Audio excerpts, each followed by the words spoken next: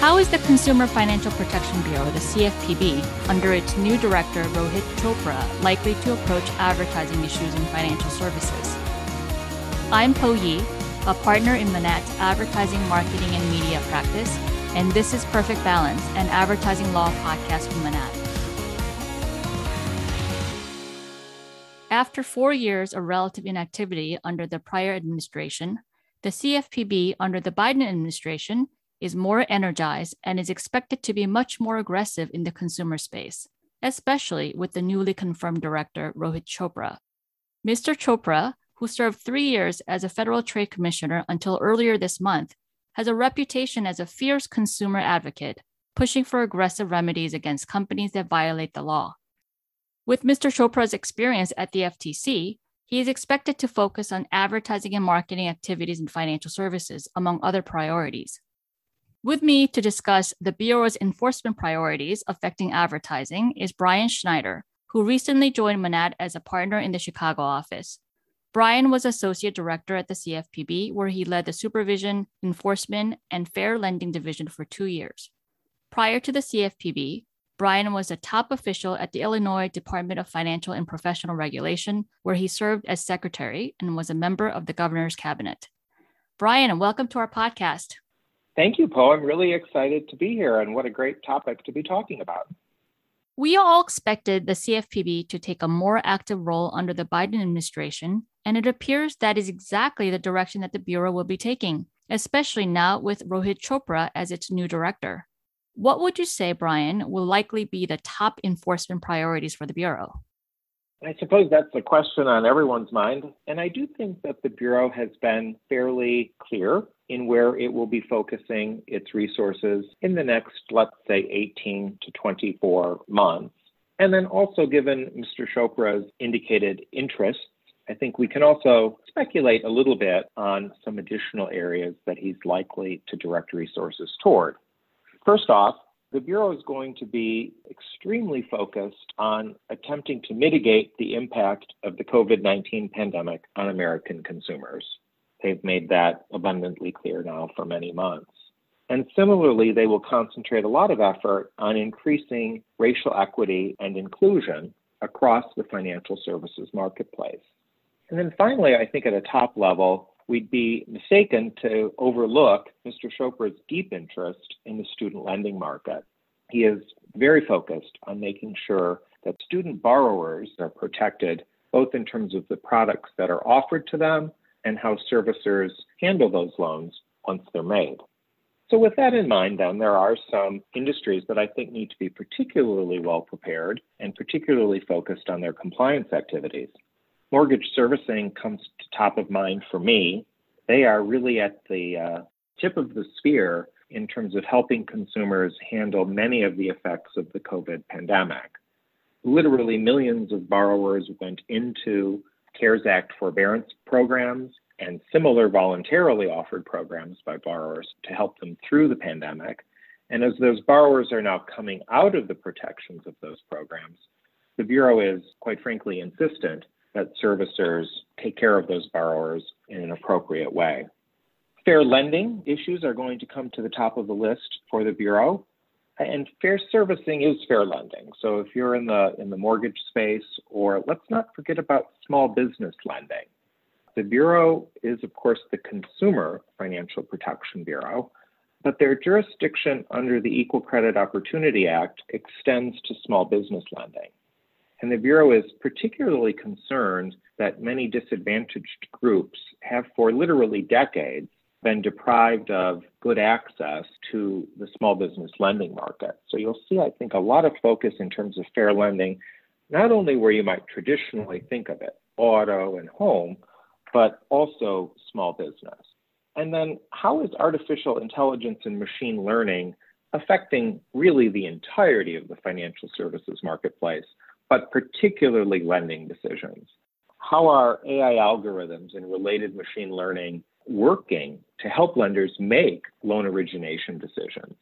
There's a lot of skepticism, I think, about how neutral those activities can be. And people who are using them really need to start paying attention and begin to understand them in a way that's explainable. And in the student lending space, obviously student loan origination, making sure that it complies with all the laws, and servicing is going to be top of mind.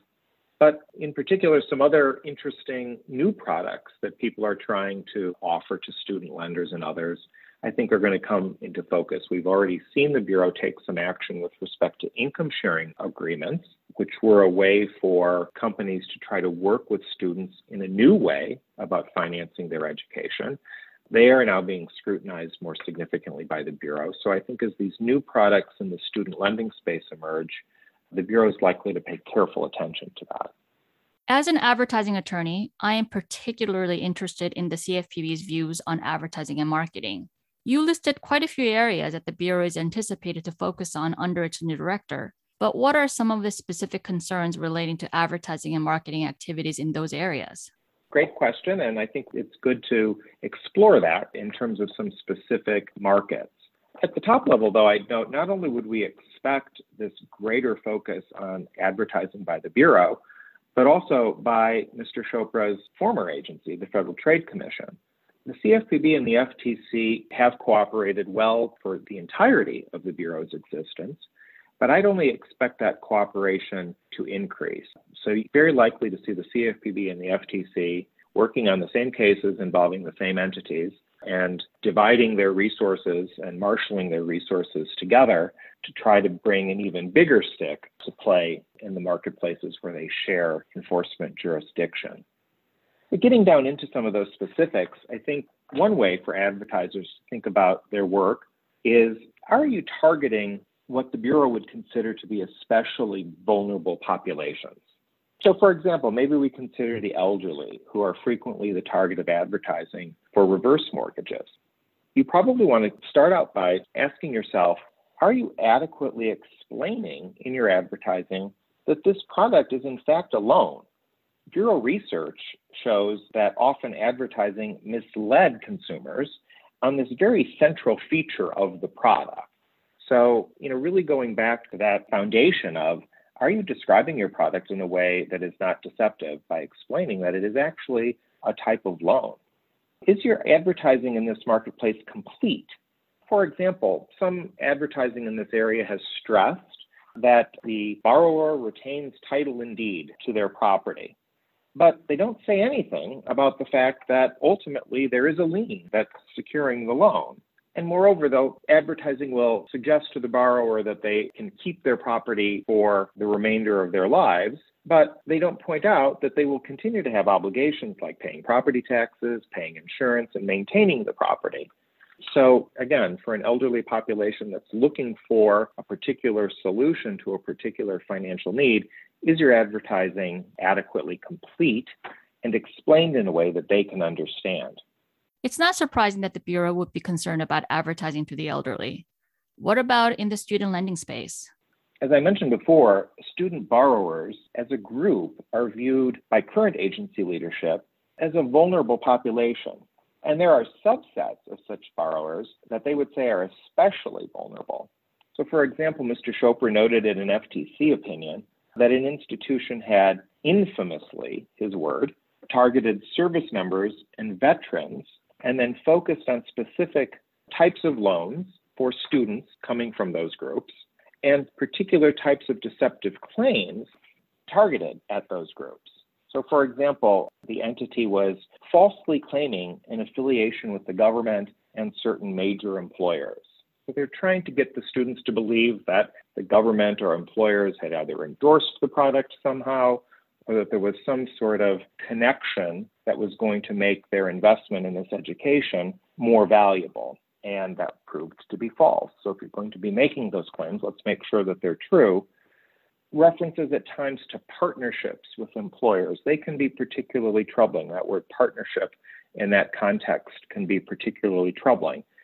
It's a legal term of art, partnership, but in an advertising context, really need to evaluate, what do you mean when you suggest that there's a partnership there? And if you don't understand it, if you don't have the requisite support for making such a claim, that's going to be troubling to the Bureau. There were often just misrepresentations made about the transferability of credits that you would earn at an institution. resources. You're suggesting you can spend money on this education, it will transfer to many different places, when in fact there was no proof that it did. And again, Mr. Schoper looked at that evidence and he found an appalling, his word again, lack of substantiation concerning future job prospects and earnings. So that really just goes centrally to the value of a student loan. Is this investment worth it? Well, if you're leading people to believe they're going to make a lot more money or get a great job, you really are going to have some support for that. Brian, these principles you just discussed, disclosing all of the material terms relating to the product, not making misrepresentations, and having support for all claims, they are fundamental truth in advertising principles that all of us in the advertising community are familiar with and fully support. And the FTC, as you know, has a long history and extensive body of cases and enforcement actions based on these principles. But it's my understanding that the CFPB has a broader authority to apply these principles, particularly related to the vulnerable population you discussed earlier, students and the elderly, and to seek enforcement actions against violators. Am I right?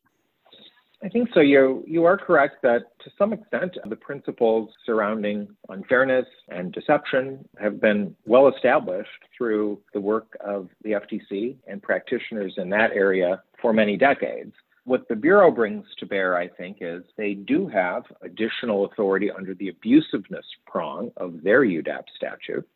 And then moreover, their particular focus on financial markets and understanding how certain claims or representations that may not be troubling, quite frankly. I don't know, I specialize in this area, but perhaps a particular type of claim may not be troubling in another marketplace, but when viewed through the lens of a particular type of population seeking a particular type of financial service, can be very unfair or very misleading or very deceptive.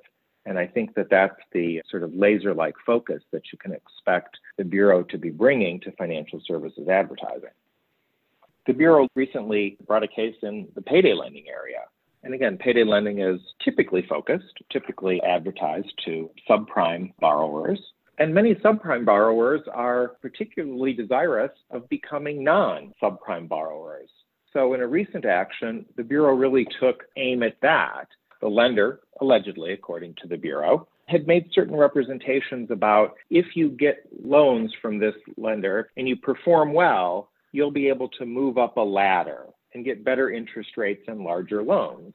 That's something that is very resonant with many subprime buyers. They're trying to improve their credit often. They're trying to earn the right to secure better products. Well, the Bureau alleges that just simply never happened. Hundreds of thousands of people borrowed. They engaged in the incentivized activity that the lender indicated was necessary to move up the ladder, and then received loans at the same interest rate, received no larger loans as it was suggested they would be able to get. In fact, oftentimes the maximum loan limit was the same at different levels of the ladder. So if you were at a lower level of the ladder at the highest loan amount and moved up to the next level, it was impossible for you to get a larger loan like the advertising suggested you would be able to get. So I think, you have to make sure your practices are tracking your advertising. Are you providing what is really essential to this vulnerable population? Are you providing what you're indicating you're going to provide? And then finally, just again, to kind of look at a particular slice of advertising in the financial services marketplace, advertising can even play a role in redlining cases. Redlining, for those that don't practice regularly in this area, is understood as the refusal to extend home mortgage credit in certain neighborhoods or other defined geographic areas because of discriminatory reasons. And the Bureau recently noted that certain advertisements would discourage reasonable borrowers in certain areas from applying for a loan. So the advertising then is allegedly supporting the lender's redlining activity. Well, what sort of advertising? Well, for example, direct mail was used, and all of the direct mail featured models that were non-Hispanic white individuals. And many of the mailings showed headshots of mortgage professionals that worked for the lender that was undertaking this advertising.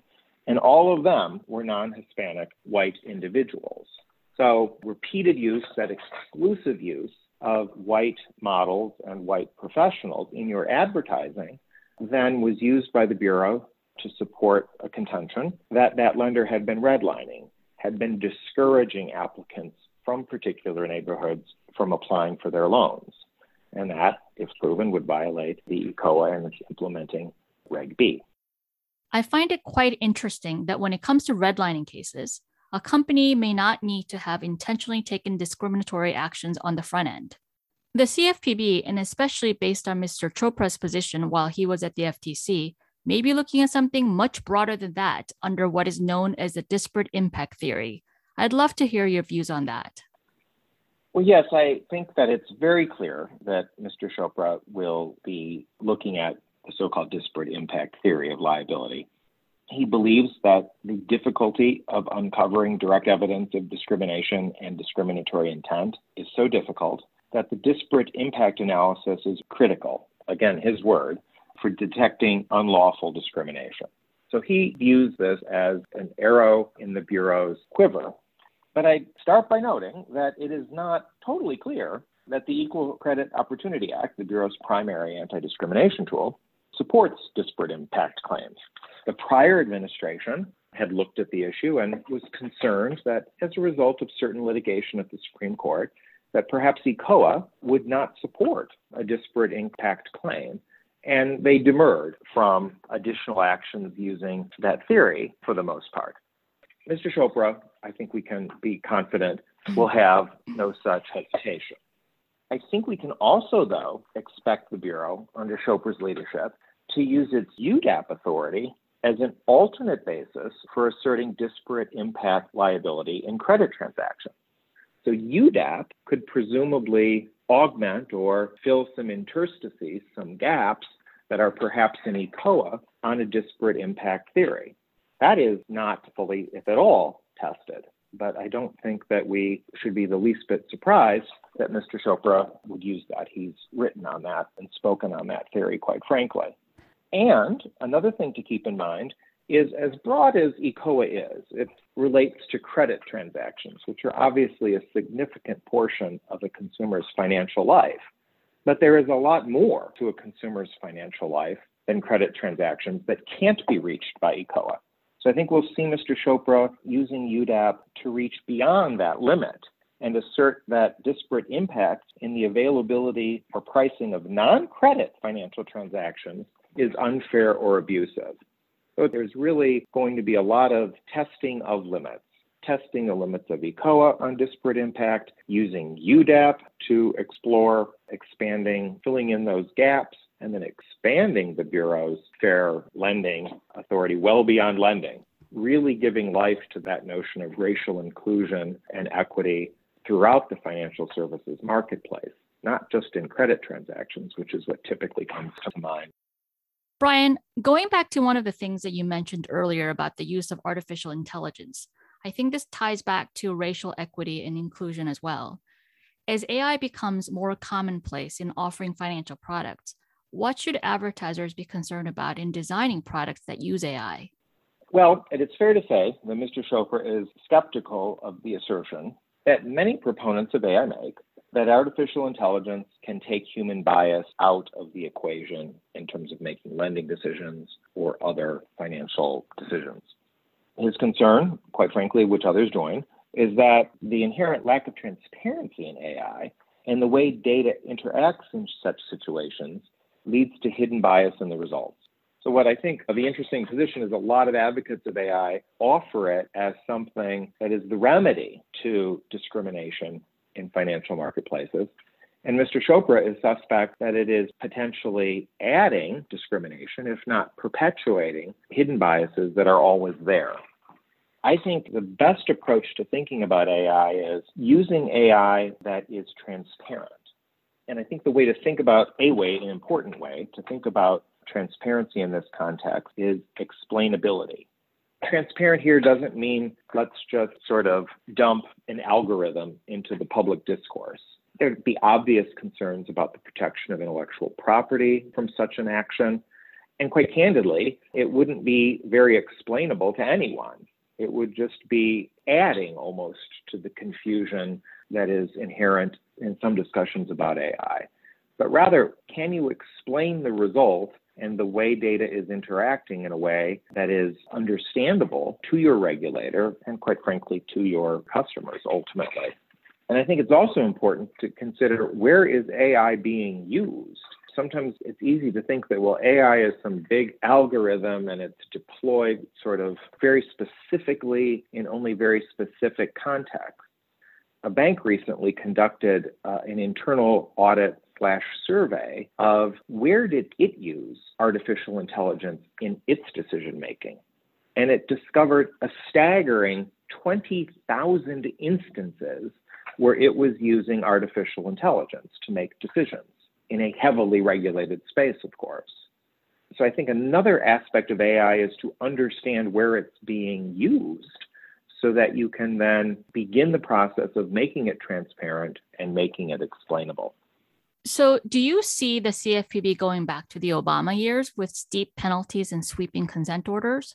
Especially with Mr. Chopra's public positions to date, it seems that we may be seeing the same kind of hyperactive actions with steep penalties against violators, similar to what we saw during the early years of the Bureau. I think that's fair, Poe. The Bureau is typically understood as having 4 tools at its disposal. It supervises entities, it brings enforcement actions against entities, it writes regulations, and it engages in consumer education and information distribution. And how the Bureau balances those tools over its history and even going on into the future is something that people will watch carefully. And I think it's fair to say that under the current Bureau's leadership, enforcement is going to take probably the number 1 spot. That's the number 1 tool that the Bureau can bring to bear in the marketplace to protect consumers. It won't be the only one. They will continue to supervise, they'll continue to write regs, and they'll continue to do consumer education. But that enforcement tool is going to be sort of a first choice in many instances. So I think you'll see a dramatic increase over time of the number of enforcement actions that are brought. They're clearly signaling that. But let's understand what that might mean. So the Bureau is only about 10 years old, just a little over 10 years old. And in the calendar year 2020, which was under the prior administration, the Bureau brought the second highest number of total enforcement actions in its history and obtained the 4th largest amount of consumer redress in its history. And current leadership has suggested that those numbers were rather anemic. So I think you're starting from, kind of objectively and normatively speaking, a fairly high bar in terms of the Bureau's relatively short history that the current leadership wants to exceed, and to exceed dramatically. So I think that gives you some indication of just how intent they are on increasing overall enforcement activity. And yes, I think you'll see dramatically increased penalties and significantly greater demands for what you might call robust redress. In some cases, some might say even over redress, but certainly robust redress. Mr. Chopra has written that his view is that the penalty needs to at least be as much as the financial gain from the illegal conduct itself. You'll be looking for the Bureau to demand, I think, as a condition of settlement, if a party wanted to settle, some admission of responsibility and or fault. Obviously, that's a very important decision that an entity has to make as it considers what to do. The Bureau, I think, is also going to be looking for greater and more extraordinary injunctive relief. Things like caps on growth for a company that has violated the law, you could see. Removal of officers and directors that were running the company during periods of misconduct. Things that have been more traditionally associated with prudential financial regulators, I think, are going to be brought into the scope of the Bureau's remedial work. And then there's going to be, I think, a particular focus on individual liability for unlawful practices. So were the individuals that were running the company and making the decisions that implemented the unlawful activity, can they be held accountable themselves? The Bureau will be investigating that. And then, as we've suggested in other parts of our conversation, Poe, the Bureau is not going to be afraid to test the full limit of its authority, any of its authorities. What's one example of that? Well, the Bureau, during the first few months of the new administration, revoked the prior administration's policy statement on abusive practices. And there were arguments, of course, for and against that policy statement, but if it had been allowed to stand, it might have restricted in some ways the Bureau's ability to fully develop its abusiveness jurisdiction. And one of the first steps the Bureau took was to get rid of that policy statement, which I think is an indication of how much they're just going to keep pushing those limits. Mr. Chopra, of course, as we've discussed, was previously at the FTC. And the FTC just recently took some action under its authority concerning notices of penalty offenses, which is a tool that arguably has been in the FTC's toolbox for quite some time, but hasn't been used in many, many years. And Mr. Chopra suggested in some writings that the use of that tool could be a way to respond to the Supreme Court's decision under 13B of the FTC Act that limited the Commission's ability to seek redress in certain contexts.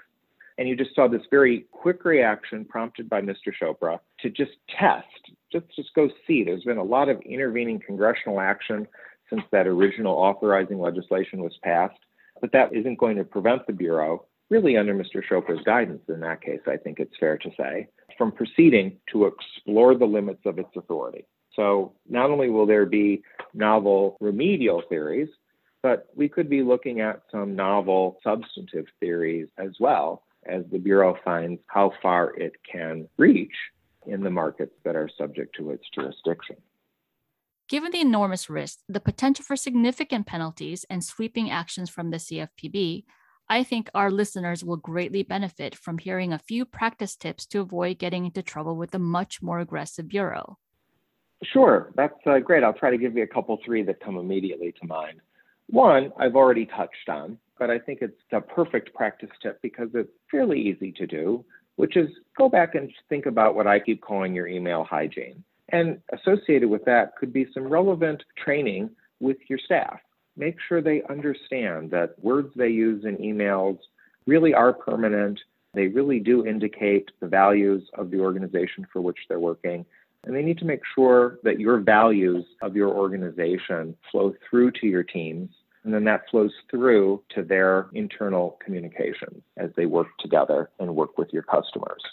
I also think it's important to consider your advertising in the context of specific, potentially vulnerable populations that they're aimed at. A loan is a loan is a loan, I suppose, but a loan aimed at a sophisticated middle-class or upper-middle-class mortgage borrower is going to be viewed differently by the Bureau than a comparable piece of advertising aimed at the elderly or the economically disadvantaged or service members. So just be aware of that. And as you're reviewing your advertising materials and related collateral, think about it through the eyes of that population, not a more generalized population that might theoretically be interested in your product. Think about who you're targeting at that. And then I think it's also necessary as you're making claims about your product and the ability of your financial services customers to take advantage of them and potentially earn better products and services, review those claims to your actual performance on an ongoing basis. And then if you have to adjust, then you have to adjust as necessary. But your kind of aspirational hopes for how customers are going to benefit over time from your services are not enough. Review what's going on in reality and make sure that your messages to your customers track that reality. Brian, I really can't thank you enough for these insights. And thank you to our listeners for joining us once again on Perfect Balance, an advertising law podcast from Manatt. As we discussed in today's episode, the CFPB and other regulatory agencies have been re-energized under the Biden administration, and advertisers and financial services companies should be prepared for increased scrutiny. At Manatt, we are fortunate to be able to call on colleagues like Brian, who have decades of experience and are nationally recognized for advising a wide range of financial services companies in regulatory, enforcement, and litigation matters. To learn more about our consumer financial services team, or to submit questions you may have about this episode, please click the link in this episode's caption. And if you enjoyed today's discussion, please subscribe to Perfect Balance, an advertising law podcast from Manatt, to receive updates about future episodes. Thank you for joining us for this episode of Perfect Balance, an advertising law podcast from Manatt. The views expressed on the podcast reflect the personal views and opinions of the participants and are not intended to constitute legal advice or counsel under any circumstance. Downloading and listening to this recording do not result in the formation of an attorney-client or other business relationship. You should not act on any information in the podcast without seeking the advice of a competent attorney licensed to practice in your jurisdiction.